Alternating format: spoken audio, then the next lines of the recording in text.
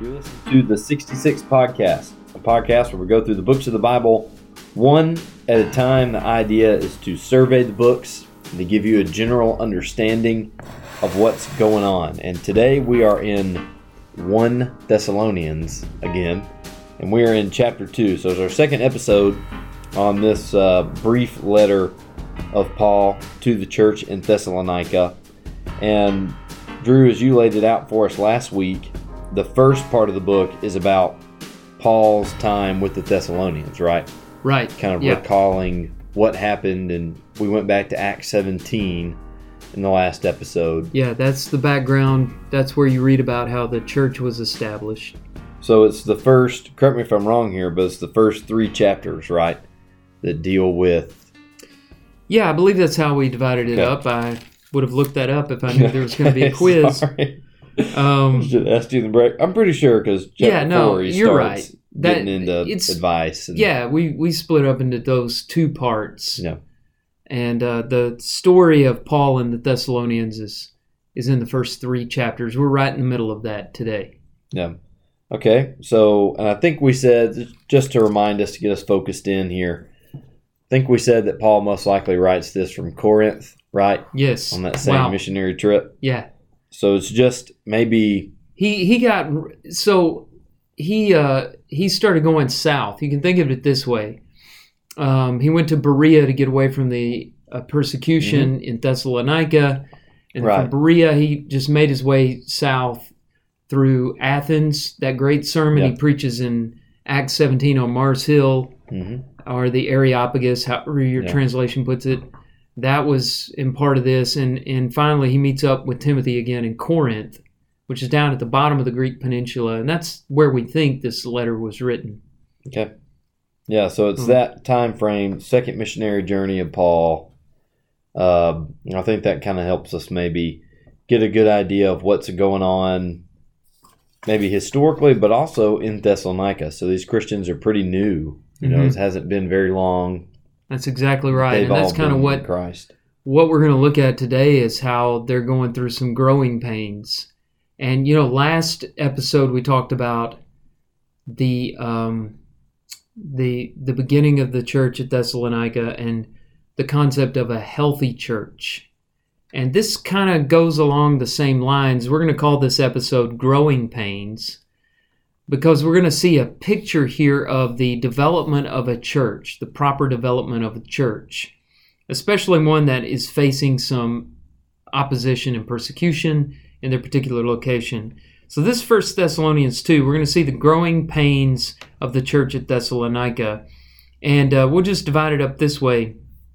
And we're going to see the progression here as they grow. And it starts with the infancy of the church at Thessalonica in verses 1 through 8. I'll read the first 2 verses here. He says, "You yourselves know, brothers, that our coming to you was not in vain, but though we had already suffered and been shamefully treated at Philippi, as you know, we had boldness in our God to declare to you the gospel of God in the midst of much conflict." That goes back to the history we were reading from Acts chapter 17. Our listeners might want to go back to that and refresh their memories. He only got to stay there with them 3 weeks. So they were very much in the infancy stage when Paul and the others had to leave because of the persecution there. Paul and the others, went out of their way to prove that their motives were sincere while they were there, and that concerns verses 3 through 8. He points out a number of things that he did not do. Their appeal did not spring from error, verse 3. Their appeal did not come from impurity, verse 3.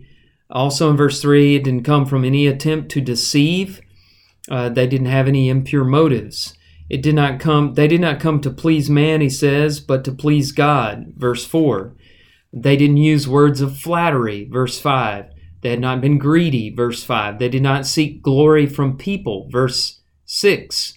So they could have, but Paul did not impose demands upon them as an apostle of Christ. He says in verse 6, "Nor did we seek glory from people, whether from you or from others, though we could have made demands as apostles of Christ." There's going to be a question there of who is included in that word apostles. Well, right. I think we talked about saving that for the next segment. Mm-hmm. So you can see all kinds of things here. And what they did do is very impressive. You can see how he describes himself in verses 7 and 8, which is a very unusual description that Paul uses. He says, "We were gentle among you like a nursing mother taking care of her own children. So being affectionately desirous of you, we were ready to share with you not only the gospel of God, but also our own selves, because you had become very dear to us." So a matronly description of himself towards them kind of lends itself to this imagery of the infancy stage of development.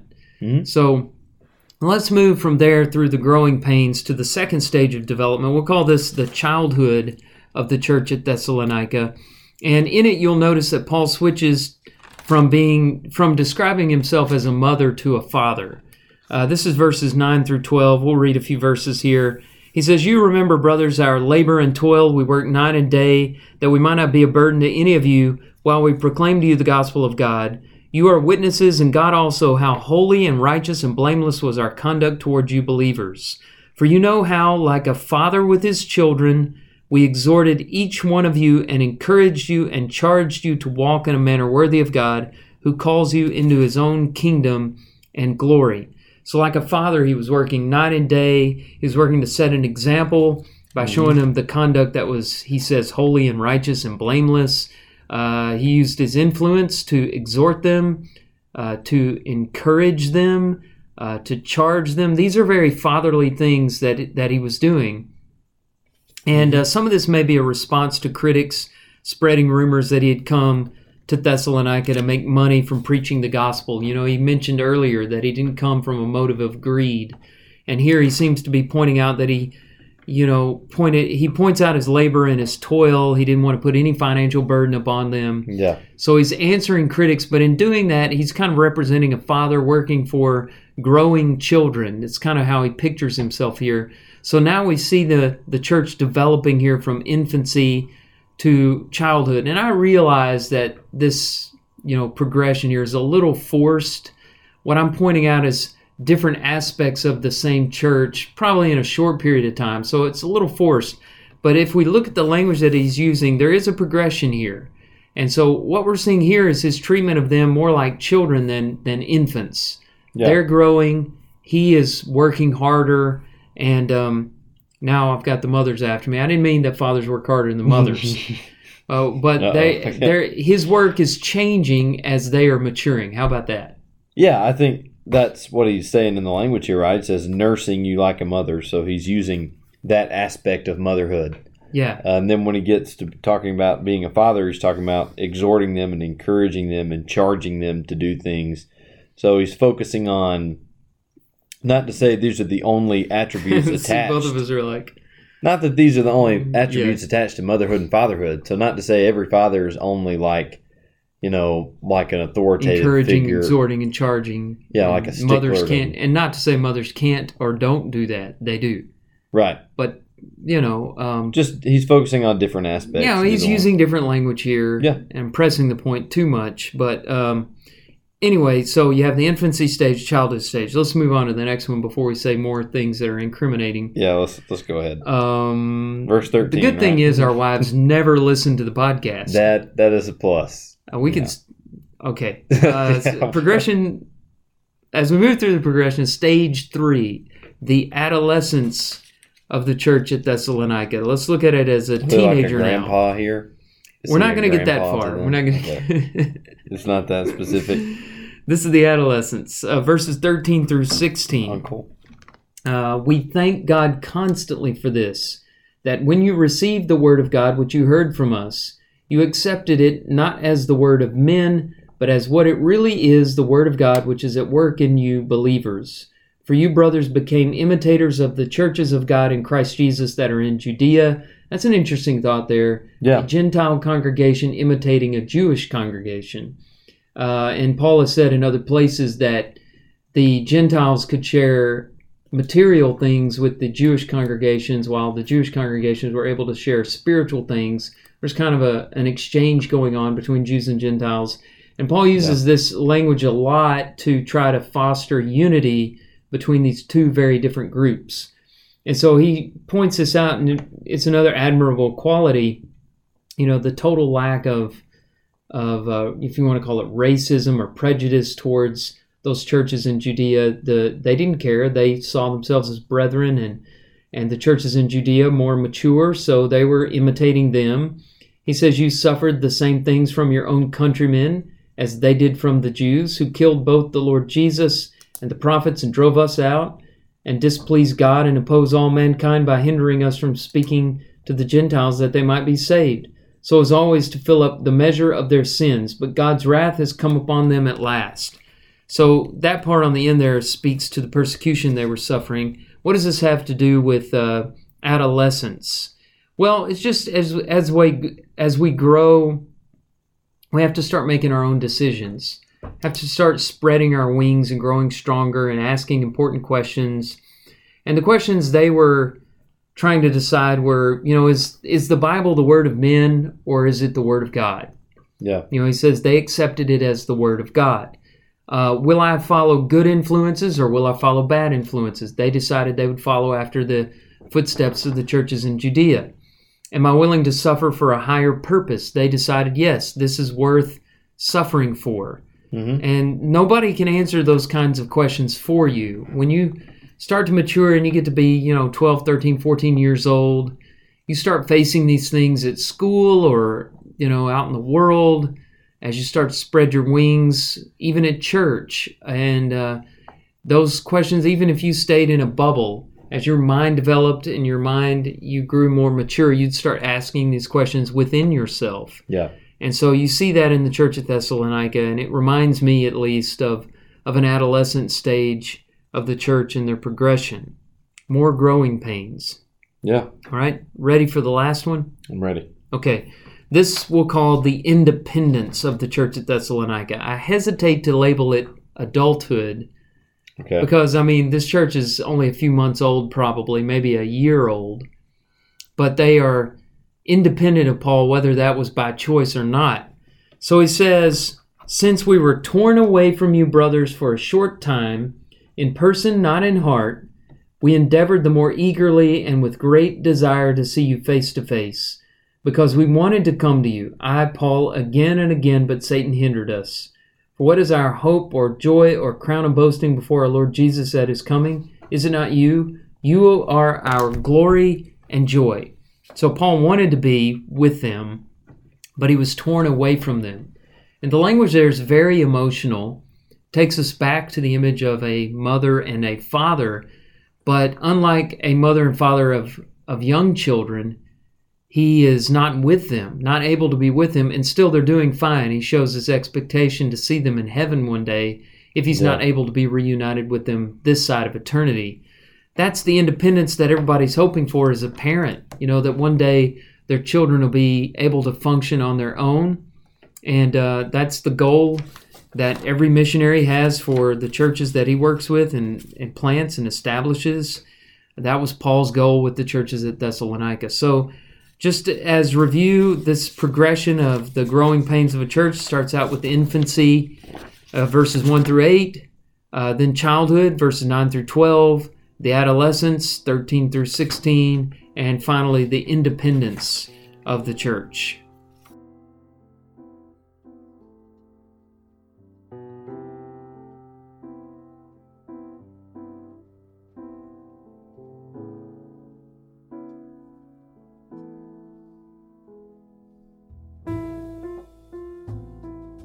Brother Andrew, will you lead us through this next segment, please? Are we recording already? Yeah, we are. Awesome. I wasn't sure if I don't know why I was doing Jeff Sessions there. Well, yes, I can. What are we doing? We're still doing 1 Thessalonians, right? Yes, chapter 2. Still in chapter 2. Okay, I got a couple things to think about here. Really, a couple questions for you. The first one. What is the Inquisition today?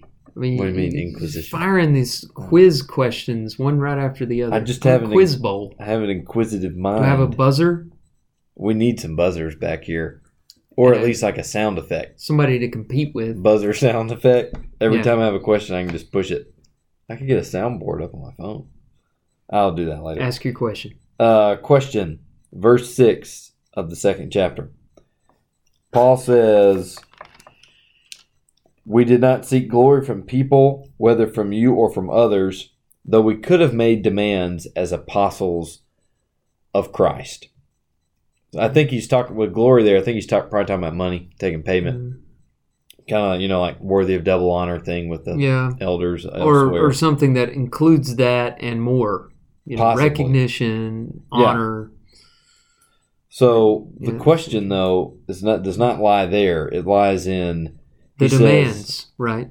Well, demands as apostles. I'd love to address the demands.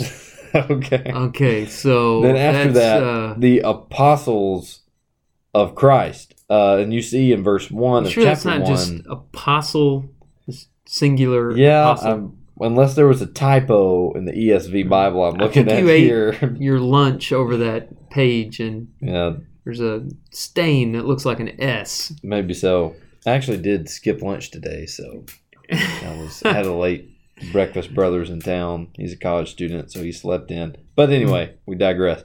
So in chapter 1, verse 1, Paul, Silas, and Timothy, or Silvanus and Timothy, are the ones who are present when this letter is being written. Now when it gets over here, he's using that first person plural. We could have made demands as apostles of Christ. So that apostles, attaches back. Let me challenge one thing that you said. Okay. I don't think it necessarily follows that because Paul, Silvanus, and Timothy are in the address of this letter, that's the antecedent to the pronoun we in what verse? Verse 6. I mean, it may have been because they certainly accompanied him on a second missionary journey. Yeah. But I think what he's talking about there, the antecedent to the pronoun we has to be the missionaries who were in Thessalonica. I know that doesn't help me any in this question, but because it might even include more people, but I think the ones that come from Philippi in verse 2, I guess, is the antecedent. When he says, we had already suffered in Philippi and been shamefully treated, and then they come to Thessalonica. So that we has got to include whoever is with them in that group. Back from Philippi, in Acts chapter 16, and you got everybody but Luke, right?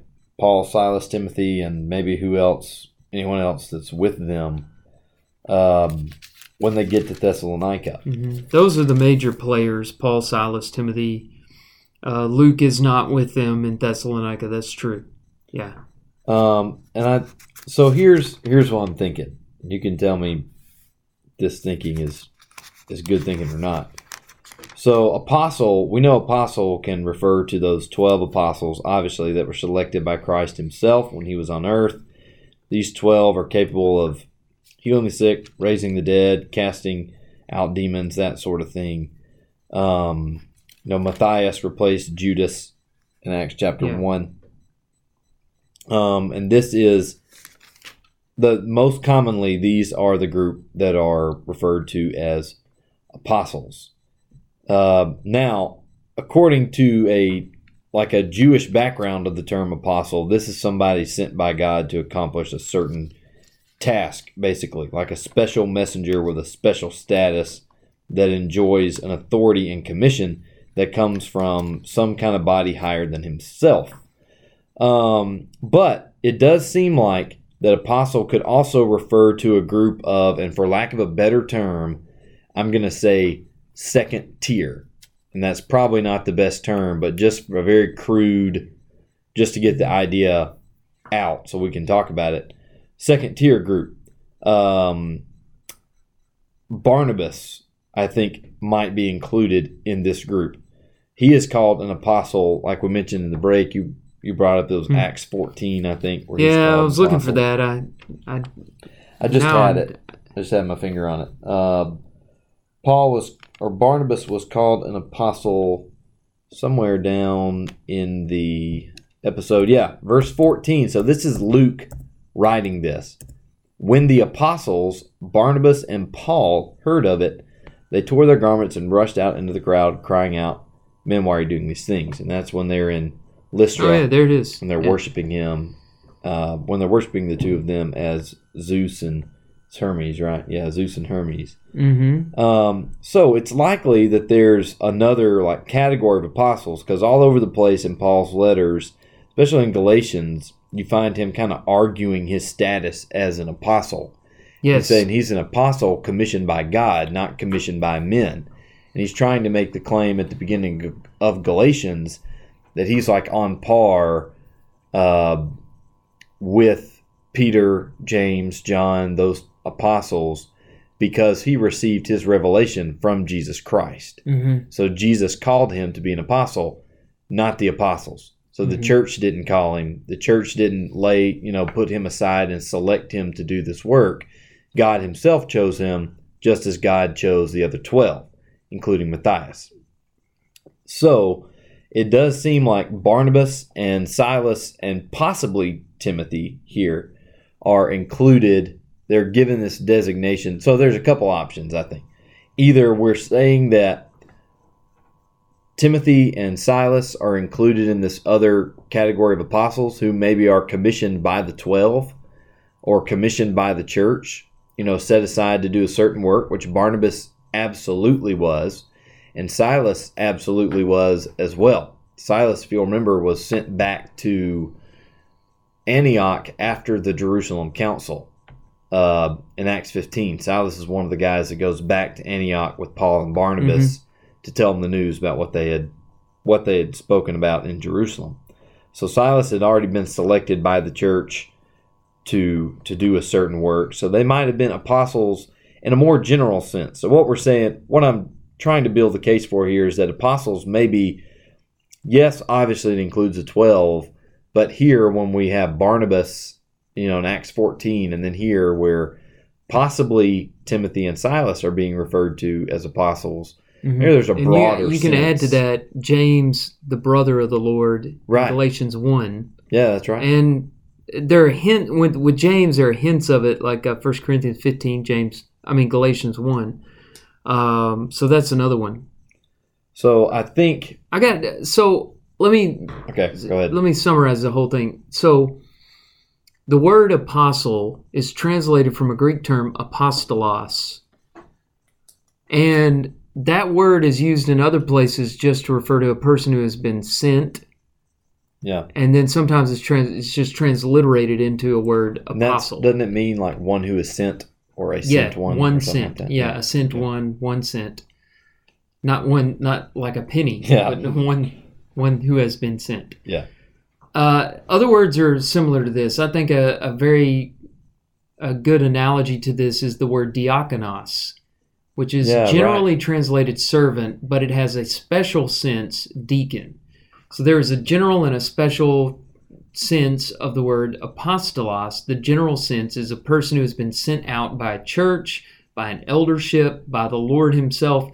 I wish I had it in front of me, but I believe that word is used with reference to Jesus also, and nobody argues for Jesus being an apostle.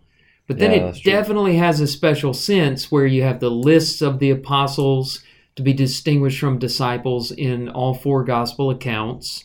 Right. I think Acts 15 is interesting because you have a distinction made in the Jerusalem church leadership between apostles and elders. You can look at Acts 15:23. The brothers, both the apostles and the elders. So James, I would categorize among the elders in that, and the apostles were others who are unnamed, like Peter, probably. They're in Jerusalem. So, I would contend that the reference to them as apostles in, we're talking about Paul and Barnabas in Acts 14, or Paul, Timothy, and Silas and company in 1 Thessalonians 2, is using the term apostle in a general sense to refer to people who've been sent out. They're on a mission trip, so it's perfectly acceptable usage of the term.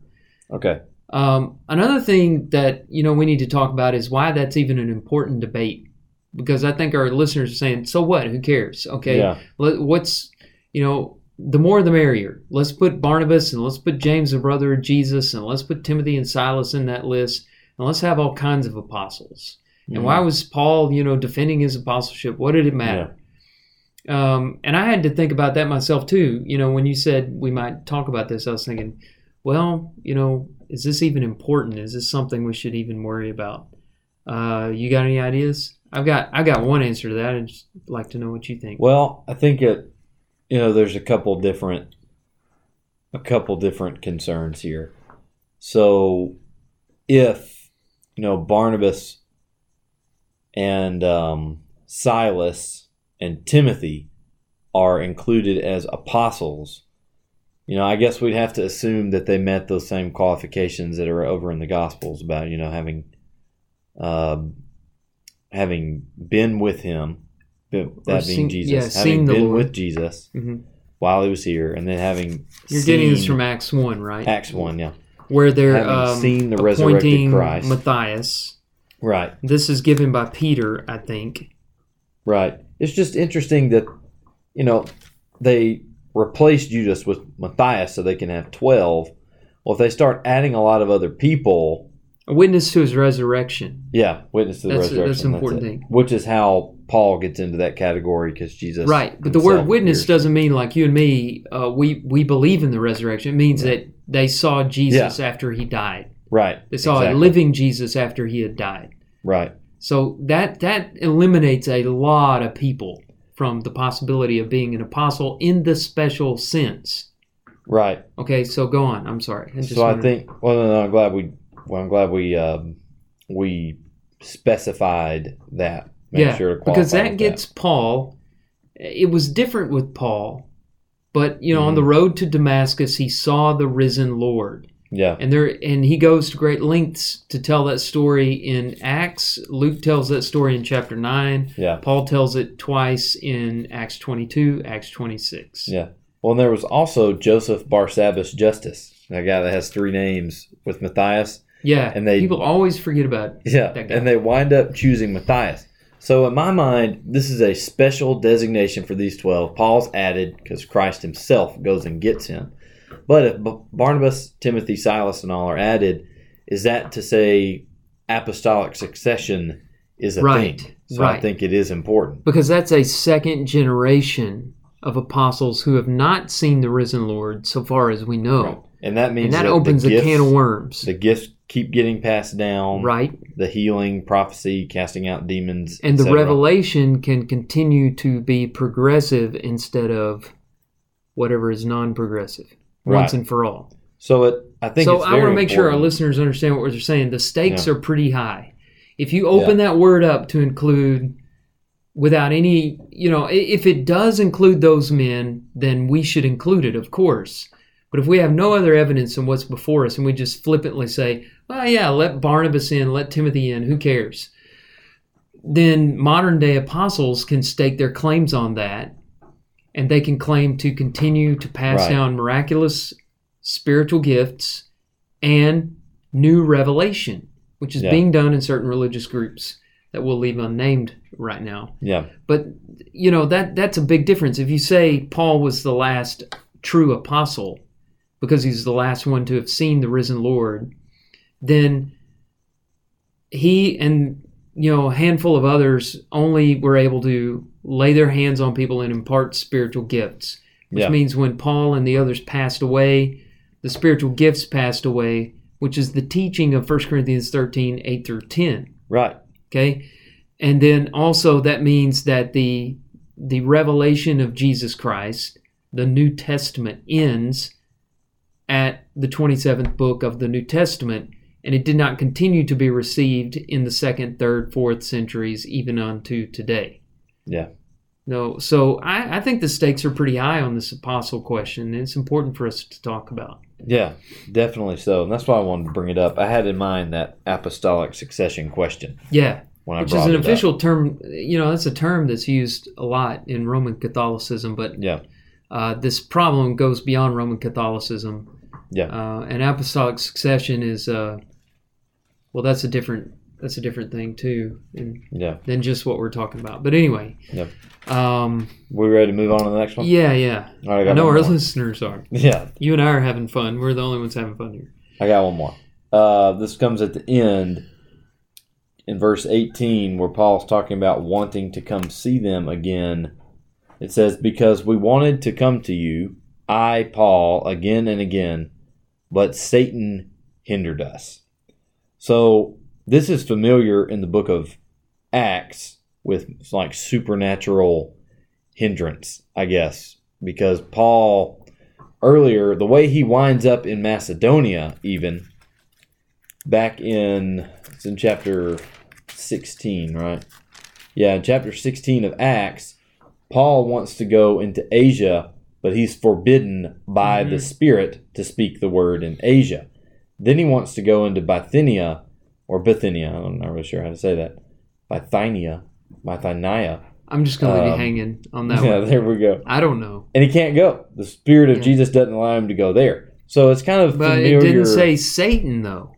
Yeah, but I'm talking about supernatural prevention, whether it's good or evil. Yeah. So how does that work? And so we can say, from the book of Acts that, the Holy Spirit hindered him. That's it. Like, we don't know how he did it. So he could have done that through natural means, or he definitely could have spoken to Paul and told him. So when we get to... There are a lot of little visions in Acts. Yeah. Like... the Macedonian Call is one Macedonian Call, which is in that context. And then is it chapter 23 where Jesus stands by him and says that he will see Rome?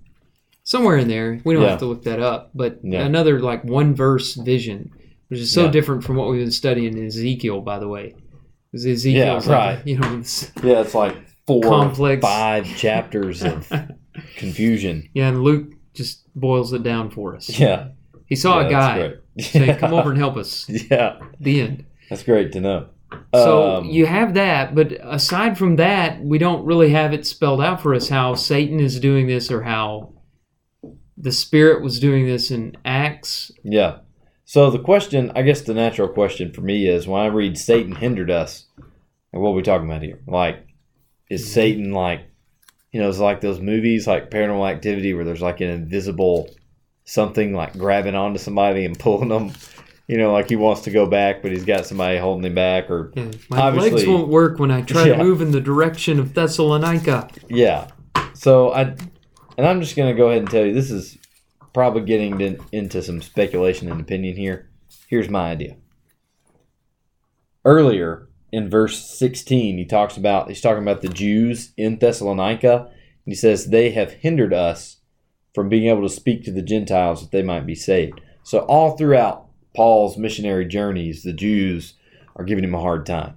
They are even following him from one place to another to try to get him imprisoned and basically just, let's get rid of him. We're tired of Paul doing this. Let's stop him from preaching about Jesus.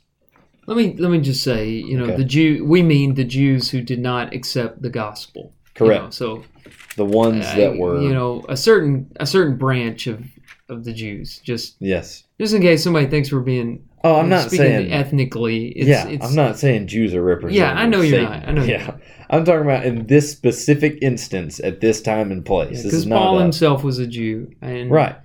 These are the people who didn't accept Paul's belief that Jesus was the Jewish fulfillment of the Messiah. Yeah, it wouldn't have mattered if these people were Jewish or not, Right. Yeah. This is just the fact that they are the ones hindering him. So when you read about the founding of that particular church in Thessalonica, the ones that cause Paul and Timothy and Silas to have to leave the city are those Jews that are jealous, and they take some of the wicked men of the rabble.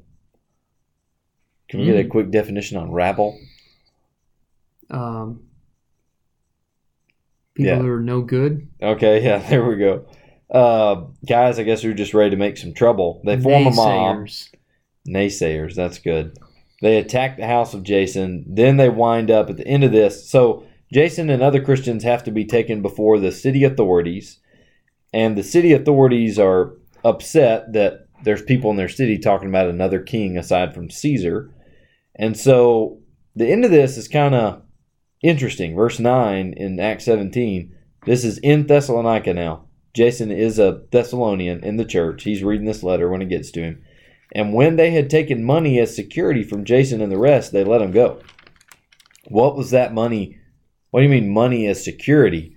Well, F.F. Bruce in his commentary on Acts is pretty sure that money was given to the leaders of the city kind of to say, hey, we're going to tell Paul and Timothy and Silas to quit telling everybody there's another king that's going to take over. We'll make sure that Paul and Silas and Timothy leave and we got no more problems. And, there's no telling what's going on in these Christians' mind. They might be thinking, well, we'll just tell them Paul, Silas, and Timothy leave, but we'll continue to do this. So I don't think they're saying to the authorities, never mind, we're going to stop talking about Christ, because Paul is, he says they're his joy and crown in 1 Thessalonians. So I don't think the Thessalonians are backing off, but probably just for the sake of preserving Paul and the lives of everybody in the city, maybe they give these authorities payment. Like we said, F.F. Bruce is pretty sure that was to say, okay, we'll compromise here, I guess, and we'll let Paul and Timothy and Silas leave. But I don't think then when they are sure that Paul is gone, they give the money back to Jason, or that's what they told him at the time. Probably. That's what it looks like. Yeah. Or that's what Bruce writes in his commentary. Yeah. And Bruce actually comes back to this verse in 1 Thessalonians 2:18 and says this is what he's talking about.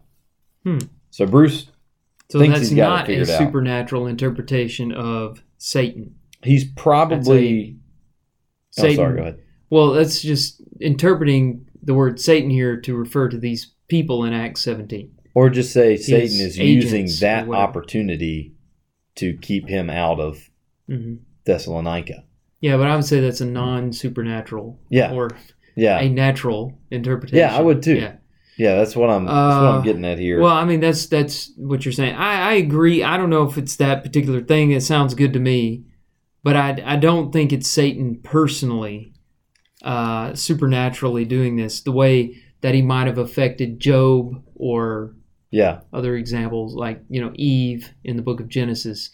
And in fact, I think it's very important to draw a distinction between the activity of Satan before Jesus died and the activity of Satan after Jesus died, including demon possession. I mean, there is definitely a ratcheting up of demonic power around the lifetime of Jesus Christ, and then after the cross, it fades out pretty quickly. The last known reference to me being Acts chapter 19. You don't read, of demon possession thing in the letters of Paul. Yeah. You don't see that. And I think it's because of these concepts that I want to share, with our listeners from Colossians and Hebrews. Here's Colossians 2:15. He disarmed the rulers and authorities and put them to open shame by triumphing over them in him. So he's talking about the cross, the crucifixion. Rulers and authorities are known references to angels or demons or both. So I've got a footnote there that says probably demonic rulers and authorities. Okay. So Jesus disarmed the demonic authorities when he died on the cross, and he triumphed over them through his death. Hebrews 2 says this, verses 14 and 15, "Since therefore the children share in flesh and blood, he himself likewise partook of the same things, that through death he might destroy the one who has the power of death, that is, the devil." Okay, so he destroyed the devil on the cross.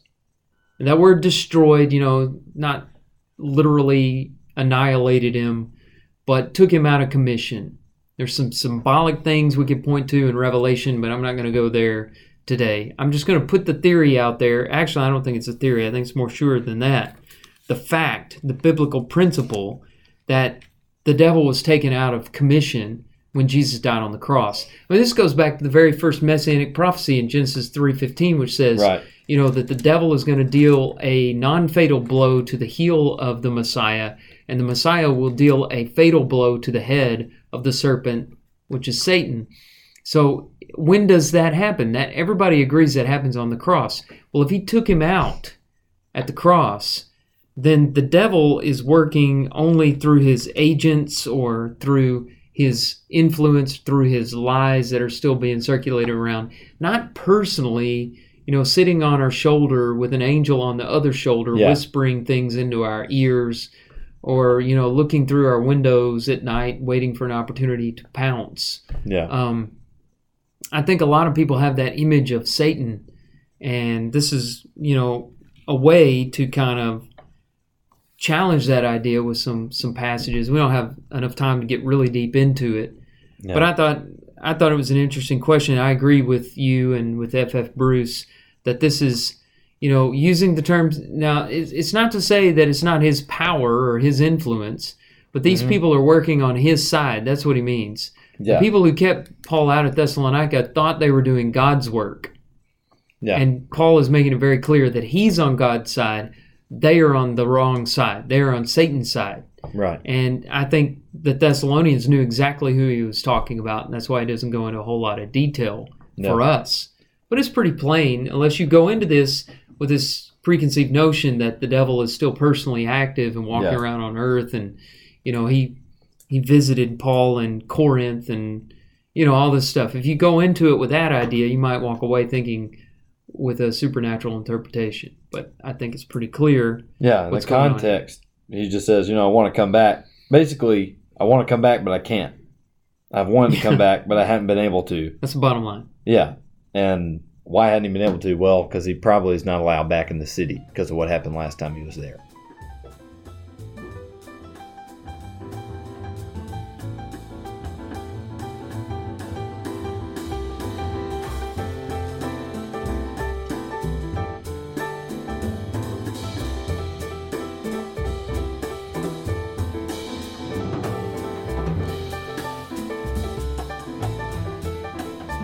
Okay, so we want to make sure we get some good application from chapter 2. There's so much here we could apply, but since we only have about 10 or 15 minutes left, we're just picking our two favorites here. They might not be the two best lessons, but they're just the two that we wanted to talk about. So we're going to go ahead and get right to them. The first one that stuck out to me was the fact that they are called imitators of the churches in Judea. And that's in verse 14. You brothers became imitators of the churches of God in Christ Jesus that are in Judea.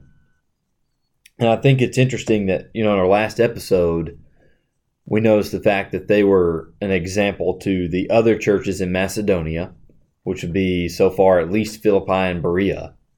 They stopped off at those other churches in Macedonia, or other churches, the other cities in Macedonia. Was Amphipolis and Apollonius, but it doesn't say they did anything while they were there. They might have, we don't know. But either way, so the church in Thessalonica is following the example of some of the churches in Judea. Mm-hmm. And then the rest of the churches in Macedonia and the churches in Achaia, which includes Corinth, and Athens was in Achaia too, wasn't it? I think. No, technically Greece. Okay. Which we conflate into one thing these days. No. Back then there was this isthmus that separated the upper part of the Grecian peninsula from the lower part. So you had Greece, and then you had Achaia, and Athens was in Greece, and Corinth in Achaia. Okay. And probably some other churches too. But so all around there, it's interesting to me that part of the world, which at this time, is pretty far away. It's a pretty good journey to get back over to Judea.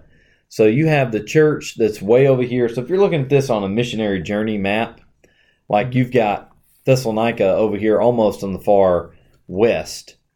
And then Judea's back, on the far east of the map. Mm-hmm. So you've got the different continents. Yeah, different continents of the world. The church looks the exact same.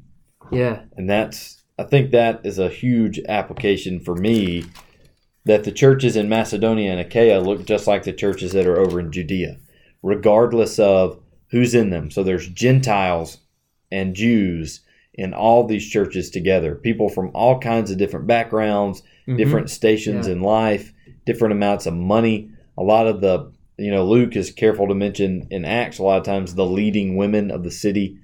So there's all kinds of people who are rich, poor, Jew, Greek, Roman, everything in between, and they all are a part of these churches that look the same for the most part. Yeah, it reminds me of a statement made to the Corinthians in 1 Corinthians 4:17.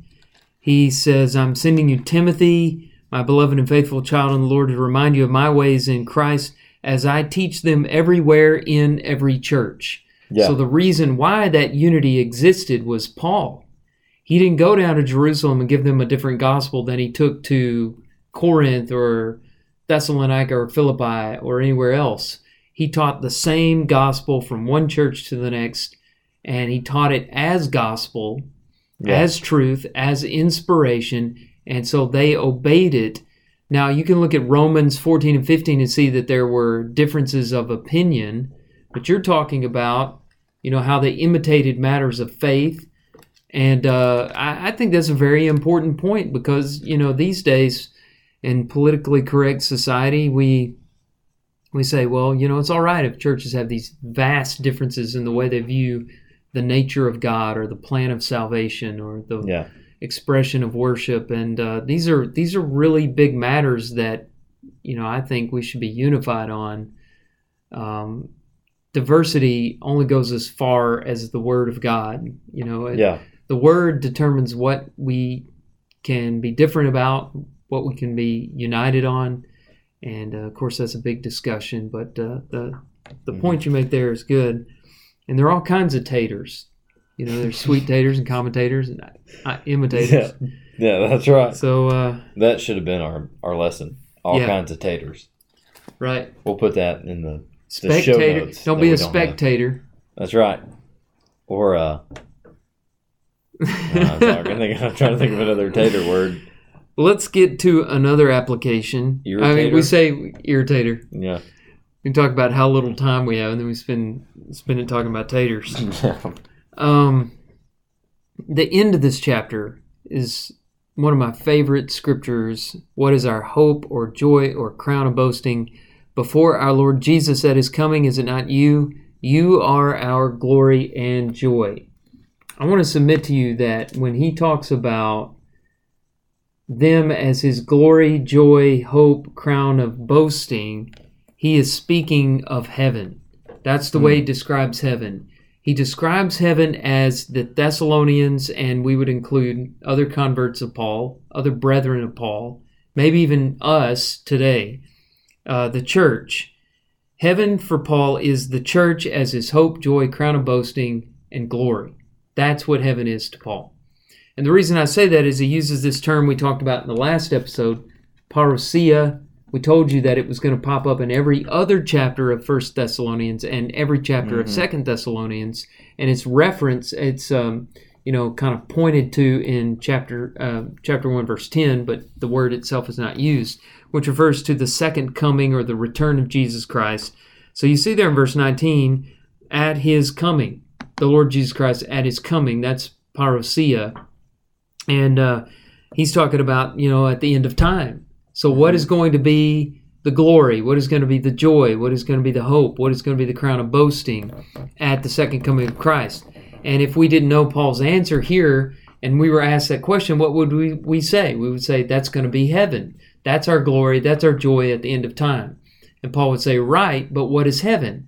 And most of us would say, well, it's pearly gates and streets of gold, and, we're all going to have a mansion over the hilltop. And, we go back to symbols in the book of Revelation that paint for us a very physical environment. And there are debates today over, will that universe look a lot like our universe now, only not contaminated and corrupt and defiled, and that we'll have an opportunity to talk about those kinds of things when we talk about other books or even later on in this book.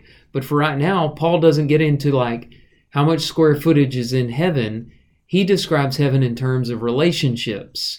And we'd be surprised if we made a list of how the inspired writers described heaven, because I've done that before and I found that, Peter talks about righteousness and being undefiled, and even in the book of Revelation, there's a lot more in there about the worship in heaven and the service in heaven than there is about the physical attributes of heaven. In fact, all the physical things we get are just symbols. And then here, relationships. And we need to talk about that more. And of course, the relationship with God is being with God. That's another part of the description of heaven that you read throughout the New Testament that we overlook so many times. Yeah. And it's the church's fault, I think, that the world and the church alike picture heaven as the place where you can get whatever you want. Mm-hmm. You know, I'll tell you what, he's catching a lot of fish up there in heaven today. You know, and those kinds of things. Yeah.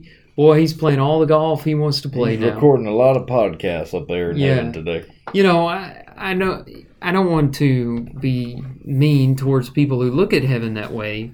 That's just not the way the Bible describes heaven. Yeah. Now, I hesitated to bring this up, but there is a film that came out several years ago, not too long ago, Tree of Life. Have you ever heard of that? Never heard Terrence Malick is the director of that. And it's got Brad Pitt in it and Sean Penn, oddly enough. And it's a movie. As it turns out, the movie's about heaven. And I don't want to spoil it. First of all, let me say it's very long, and many people would view it as being very boring. Okay, because it takes its time. But if you can make it to the end of it, it describes heaven in terms of relationships, which I really appreciate that point of view, because I don't know if I've ever seen it. Well, I'm sure I've seen it in ways, but it's certainly not the way Hollywood would describe heaven. Yeah. On average. And so Terrence Malick, I think the art of that film is worth a look. It is long. If anybody nearby me wants to borrow it, I have it on Blu-ray. I bought it for $2 at a library. Okay. Well, if it's one of these boring movies, I'm probably not going to be able to Well, if a watch library is getting rid of it, that means there's not a whole lot of interest in it. But anyway, it's a pretty good movie. So that's about all the time we got today, Andrew. Did you get all of Chapter 2 out of your system? I think so. And I think I have too much coffee in my system. I'm sitting here about to explode You are right now. spinning in that revolving chair. You can't be still. Yeah, I've had too much coffee. It's like working with a 7-year-old. I'm going to go run a lap after this. Yeah, well... That's why we need a playground out here. It's for me to get rid of my that's what we need it for. Right. Thank you to our listeners for joining us for reasons we don't understand. We are really enjoying 1 Thessalonians and hope that you are too. Hope that you get new things out of it. And we love some feedback. We haven't had time to say this lately, but we have a little time here to mention our website, the66.net. We love to see reviews and ratings on iTunes. You can go there and leave us a high rating and give us a review, or a low rating if you feel that's justified. It's perfectly okay. It's America, or wherever you are. Yeah. Also, follow us on Twitter, and you can use Twitter to post questions and give feedback, listener feedback there. Facebook, just about any way you want to get in touch with us, you can do that through social media or the internet, or you can just send a letter. Yeah. I guess I'm not going to get into addresses and stuff here. And so we really appreciate you joining us. What's a letter? Yeah, it's I'll explain it to you. Okay. It's like an email? Sort of. Twitter? Yes. Okay. It's a tweet. Got it. I'm trying to get to my ending. Let's say, how do I do this? So chapter 3. Okay, here we go. We're going to talk about 1 Thessalonians chapter 3 next time on the 66. That's good. Let's keep it.